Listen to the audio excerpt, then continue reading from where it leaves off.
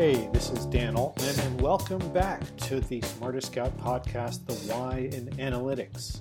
Today, we've got a Q&A, questions and answers from our listeners and followers on social media. We've got a good number of questions here about what we do at Smarter Scout, football, soccer analytics in general, sports analytics. So I'm going to jump right in. First, we got a question about measuring potential and forecasting success for young players.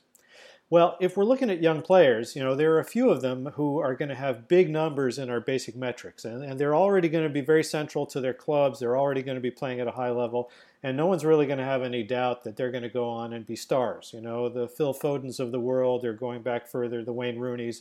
It's going to be pretty clear that where they're going. And, for a player who's pretty mature like that, we're obviously going to expect them to be successful. Where we need to look a little closer is in young players who may not be integral parts of senior squads yet. And we shouldn't necessarily expect them to be that when they're still teenagers. We're looking more at that point for profiles and milestones that predict future success. We have an algorithm at Smarter Scout, our young prospects algorithm, which is looking at a sample that we took of about 9 years of debuts in Europe's top 5 leagues. And we essentially had three-year cohorts there. So we could look at the cohort that debuted in the first 3 years and then see how they succeeded in the second 3 years.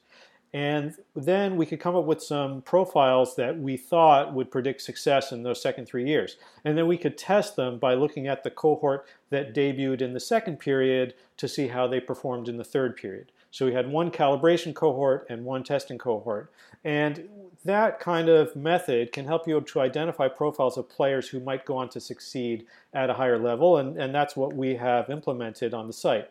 Now, we ran that obviously for the top 5 leagues, but then I also ran it on some of the lower leagues in Europe and throughout the world and found that the results were pretty similar, that the same types of profiles were the ones that predicted success.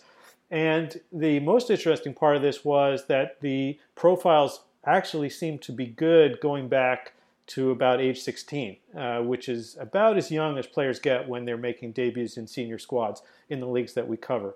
So we think this is a really robust way to identify young prospects. We structured the profiles and rules that we use for flagging these players in such a way that they would minimize the false positives and the false negatives. So we think it's a pretty robust tool. And if you look on the site, if you're a premium or a pro user of the site, you'll be able to see those young prospects and follow them over the next couple of years to see how they perform.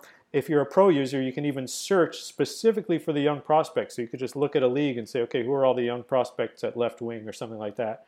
And we think the results are really interesting. So I hope you enjoy that. Second question, what are your thoughts on the pros and cons of top-down versus bottom-up metrics? Well, I think both of these are actually really important. I actually call them something else. I call the top-down metrics the agnostic metrics, because they're typically based on the time that a player spends on the pitch versus off the pitch or some other measure of participation. And it's not trying to specify anything about how the player's contributing. So it's agnostic to what the player's actually doing. It's just sort of, are they participating or not?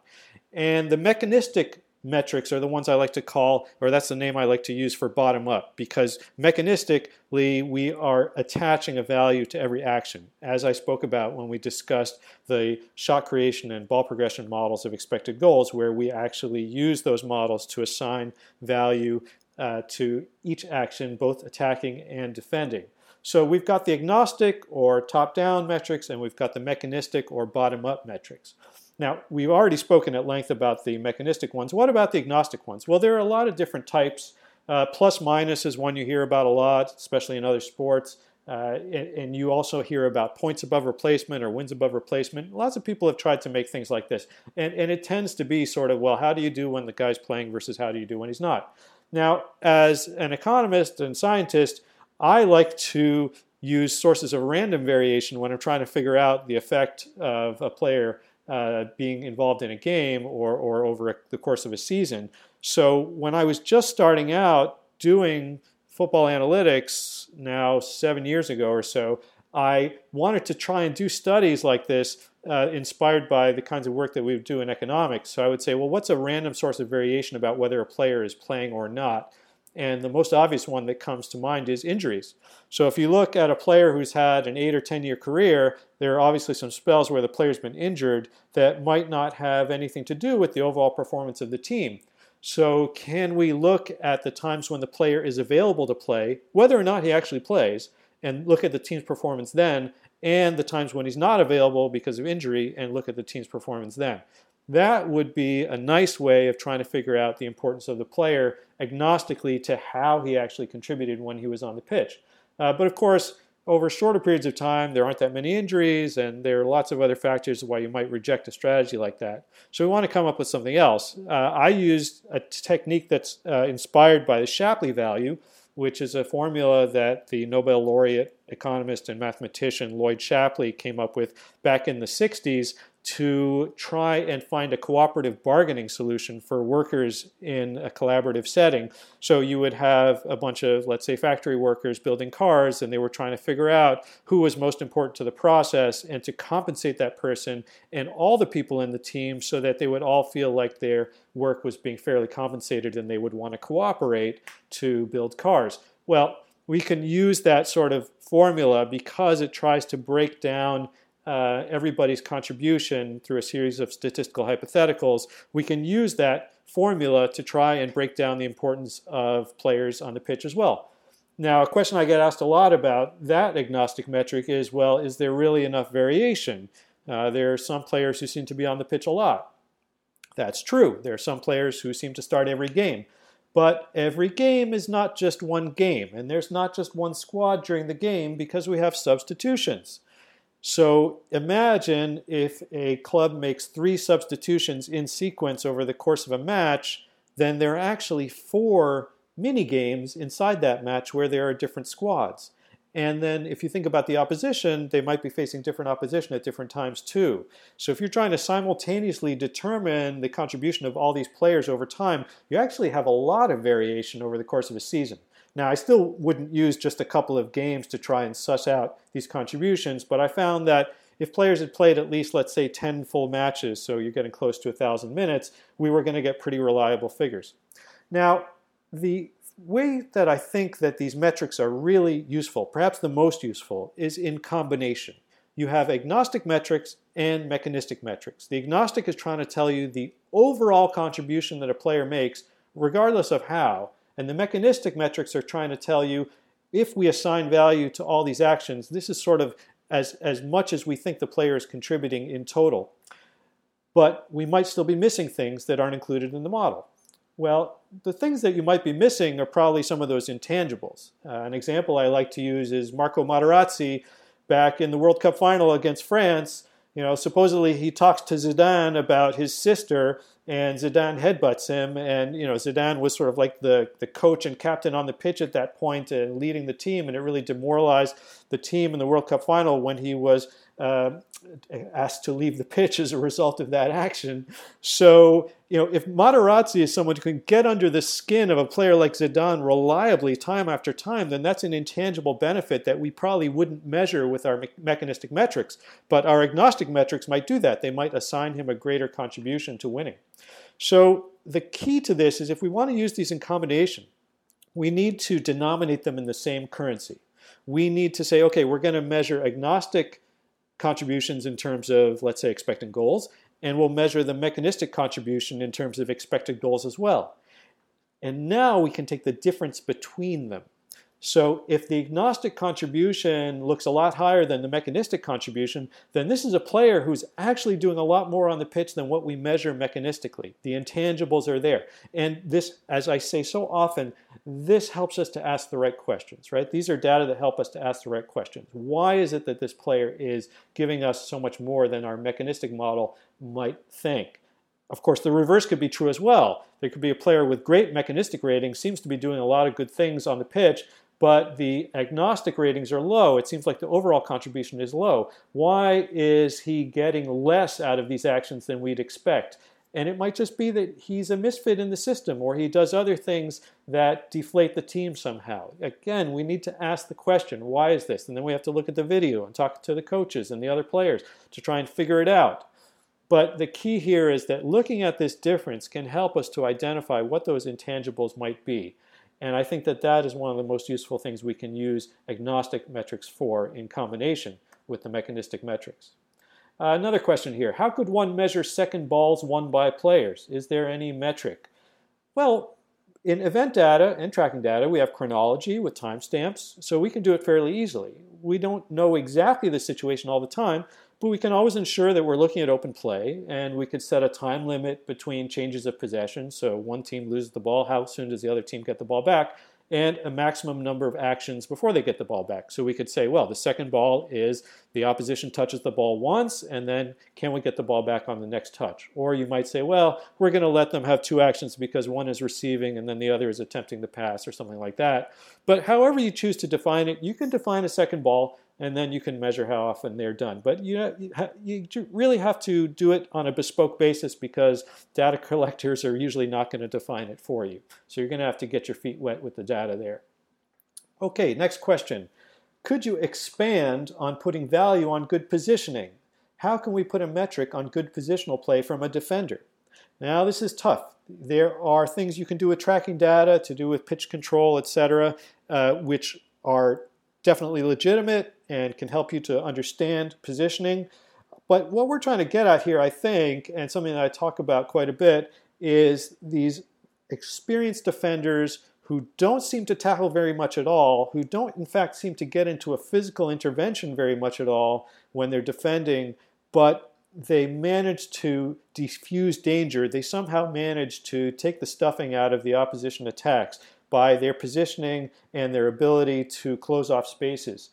And let me tell you, this is something that in Smarter Scout metrics you essentially are going to have to deduce, or you're going to have to get to a point where it looks like that might be the thing that's working here, and you're going to have to use other sources of information to confirm. We have 5 basic defending metrics. We have style metrics for disrupting opposition moves and recovering moving balls. We record that. We also have a metric that measures skill in ground duels out of possession, so typically you're tackling. And we have a defending quantity estimate of opportunities per minute out of possession, which gives you an idea of defending aggressiveness. And we have a defending quality metric for overall contributions to expected goal that a defender concedes to the opponent per opportunity. Now, if we see a player who seems to have very good defending quality and decent quantity, but doesn't do a lot of direct interventions or doesn't do them well, then that's a player who might be doing it with positioning. We see some veteran defenders late in their careers, like I would think of John Terry or Per Mertesacker, who have high defending quality and low quantity. It might be that they're just running out of gas a little bit and they don't get around the pitch as much as they used to, but you have to ask, are they able to do even more with less? Or is it just the case that attackers are afraid to come at them? Why is it that they're able to maintain this high quality and seem to do their job even though the pace of their defending seems to have gone down quite a bit? And it's a really interesting question. Rating defenders is tough. Everybody knows it. We try and get at it from several different sides, but this idea of measuring good positioning, I think you could probably do better with tracking data, but you can at least get some hints from the event data as well. We had a more specific question about this too, which was if a player, for example, Ben Godfrey, has very low defensive quality and quantity numbers, as he does on our site, but has very high skill in ground duels out of possession, how do you interpret his ability as a center back? Well, the thing is here, he may be a great tackler. He may have a lot of raw talent, but he's a young player. He's only 20 years old, I believe, and he may not read the game well yet, or perhaps he may have poor decision making. So tackling is something that can really work for him in a last-ditch situation, but it's not going to solve all his problems, right? It's not going to help him to really decode what the attackers are trying to do. So that tackling is a great skill, and it'll be with him for his whole career, hopefully, and he'll be able to use it, but he'll be able to use it even more effectively and judiciously once he gets good at the other aspects of defending. That would be my suspicion, looking at that kind of data. Next question. How do the league adjustments work? As you know, one of the really unique features of Smarter Scout is that we allow you to choose a benchmark league and then look at players from all over the world using your benchmark league as the standard. So you could say, how well would that player from the Chinese Super League stack up if he came to the Portuguese Liga NOS? And we calibrate this in what I think is a pretty novel way. If you imagine that transfers of players between leagues form a huge network, right? If you were to draw a line from one league to the other every time players transferred leagues, you have a huge network diagram. And you can think of it a bit like a system of exchange rates, but without the same transitivity constraints. So we have this big system where there are different currencies being traded, and you would expect the adjustments to sort of add up if you made chains of transactions that got you from one currency to the other currency. So when we want to see how performance changes between leagues A and leagues B and B, let's say, we can look at several different things. We can look at what happens when players move from League A to League B. That's the simplest. But we can also look at what happens when players move from League B to League A, right? It's just the negative. But we can also look at what happens when players move from League A to League C, a third league, and others move from League C to League B. Because now we've made the same connection from A to B, we've just gone through another league, League C. And once you realize that, you can see what a huge amount of data we have to calibrate these league adjustments. And we use it to adjust each metric independently. We adjust the model and the skill ratings because those are really trying to isolate individual ability. And that shouldn't change when players switch leagues. But we don't adjust the style ratings because style can change for so many reasons when a player switches leagues. At the very least, he or she is going to be switching coaches and clubs and systems, most likely. There are just so many things. So we don't want to try and be predictive about how the style might change because it's so idiosyncratic. But with the skill and model metrics, which are really trying to get at individual ability, we think that we're measuring something that shouldn't change too much. Now, obviously there are players who are growing in their careers, they're developing when they're in their early 20s or teens, and there are others who are kind of on the downslope in their late 20s and 30s. And so you can't just make one adjustment for all of them. And we're trying to give you some idea of what the adjustment should be on a sort of instantaneous basis. Just if they were to switch clubs, let's say in mid-season, how would we expect performance to look? The best way to think about it is if you're looking at numbers from last season and you're looking at them as a standard of another league, to ask yourself, how would this player have performed in the other league if the performance was the same as last season? So it's not necessarily predictive, it's more of a simulation of what a player might do in another league. All right, let's go on to the next question. What practices do you have to evaluate your practices? Are they purely results-based or are they also process-based? Well, we do a ton of validation on our data, the data we receive from our third-party raw data provider, and on our own metrics. The raw data on the site have been validated using video and then transformed where necessary for accuracy. If we see any systematic errors in how our data provider is coding the things, then we are going to correct that. So before Smarter Scout was launched, there were several months of just validation of the raw data to put it into a form where we thought it was usable and reliable.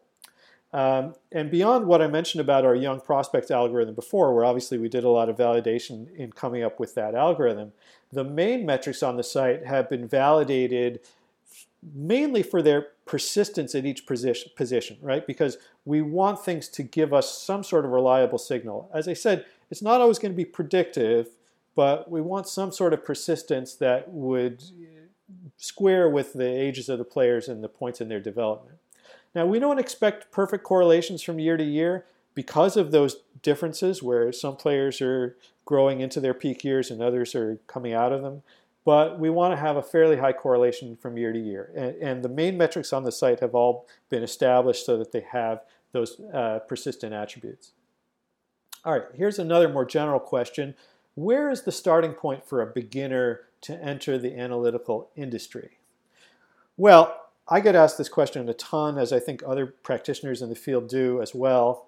And I usually just say, go and grab some data. There are lots of data sources out there There are people who make free data available, event data from StatsBomb, for example, and tracking data from Metrica Sports. There's a huge amount that you can get.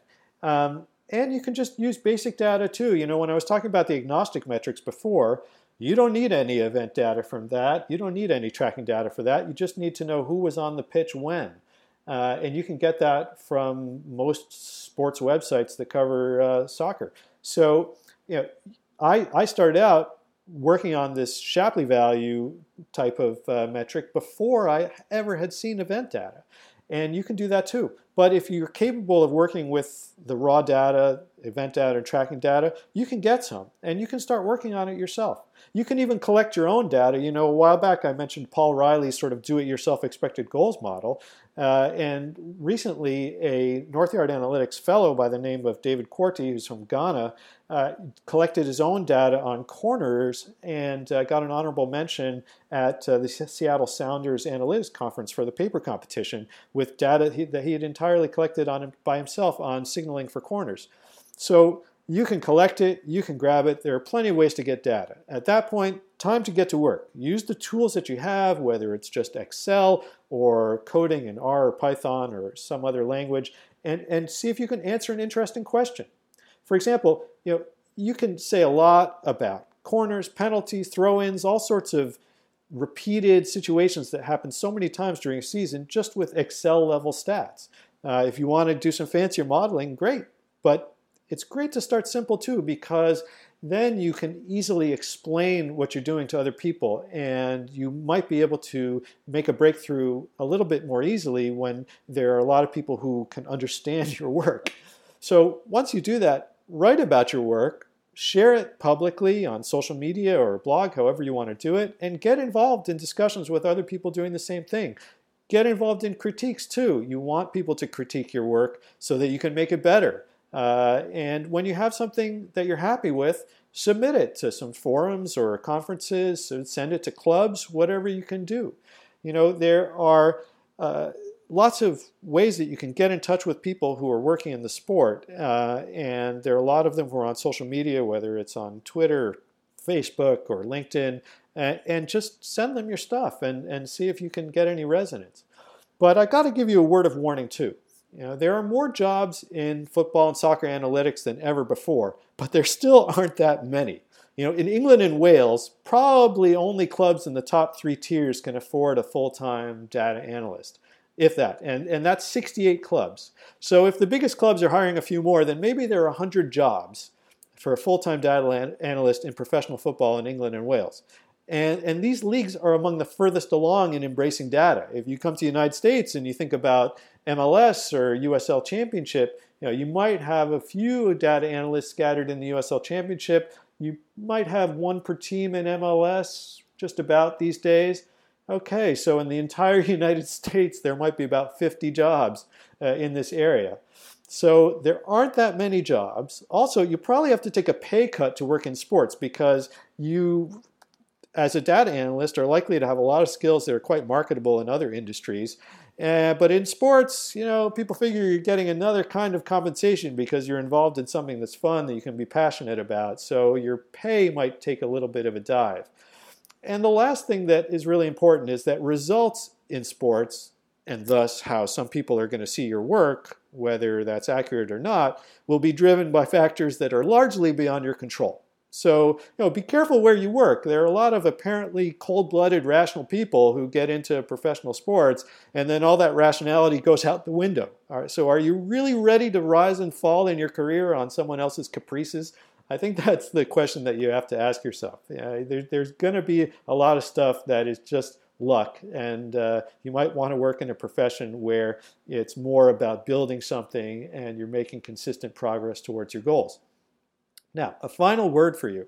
My time in soccer and football analytics has been frustrating once in a while, but it's also been really rewarding and educational. Sports are for entertainment. They give people a sense of belonging. They allow them to direct their passion into something that's wonderfully ephemeral, and it's really nice to contribute to that. And you meet a lot of really wonderful people. I don't care ultimately if anyone knows that a club is using data.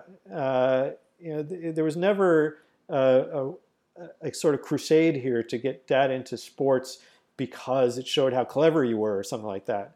The idea is to enrich the sport for everyone, to stop clubs from making mistakes that would lead to bad financial outcomes and a lot of heartbreak, to try and reduce risk so that the sport can continue to give so much to the people who value it. And, I hope that that's what we're doing. I hope that as we allow people to learn more about the metrics and data through Smarter Scout, that we're going to take some of that risk away, especially in a difficult time like right now when live sport is having trouble coming back. So I hope that all of you who are along on this journey with us will contribute to that in some way, and we can look forward to many more years of live sport for everyone who enjoys it. So thanks once again. Hope you've enjoyed the podcast and hope to talk to you again soon.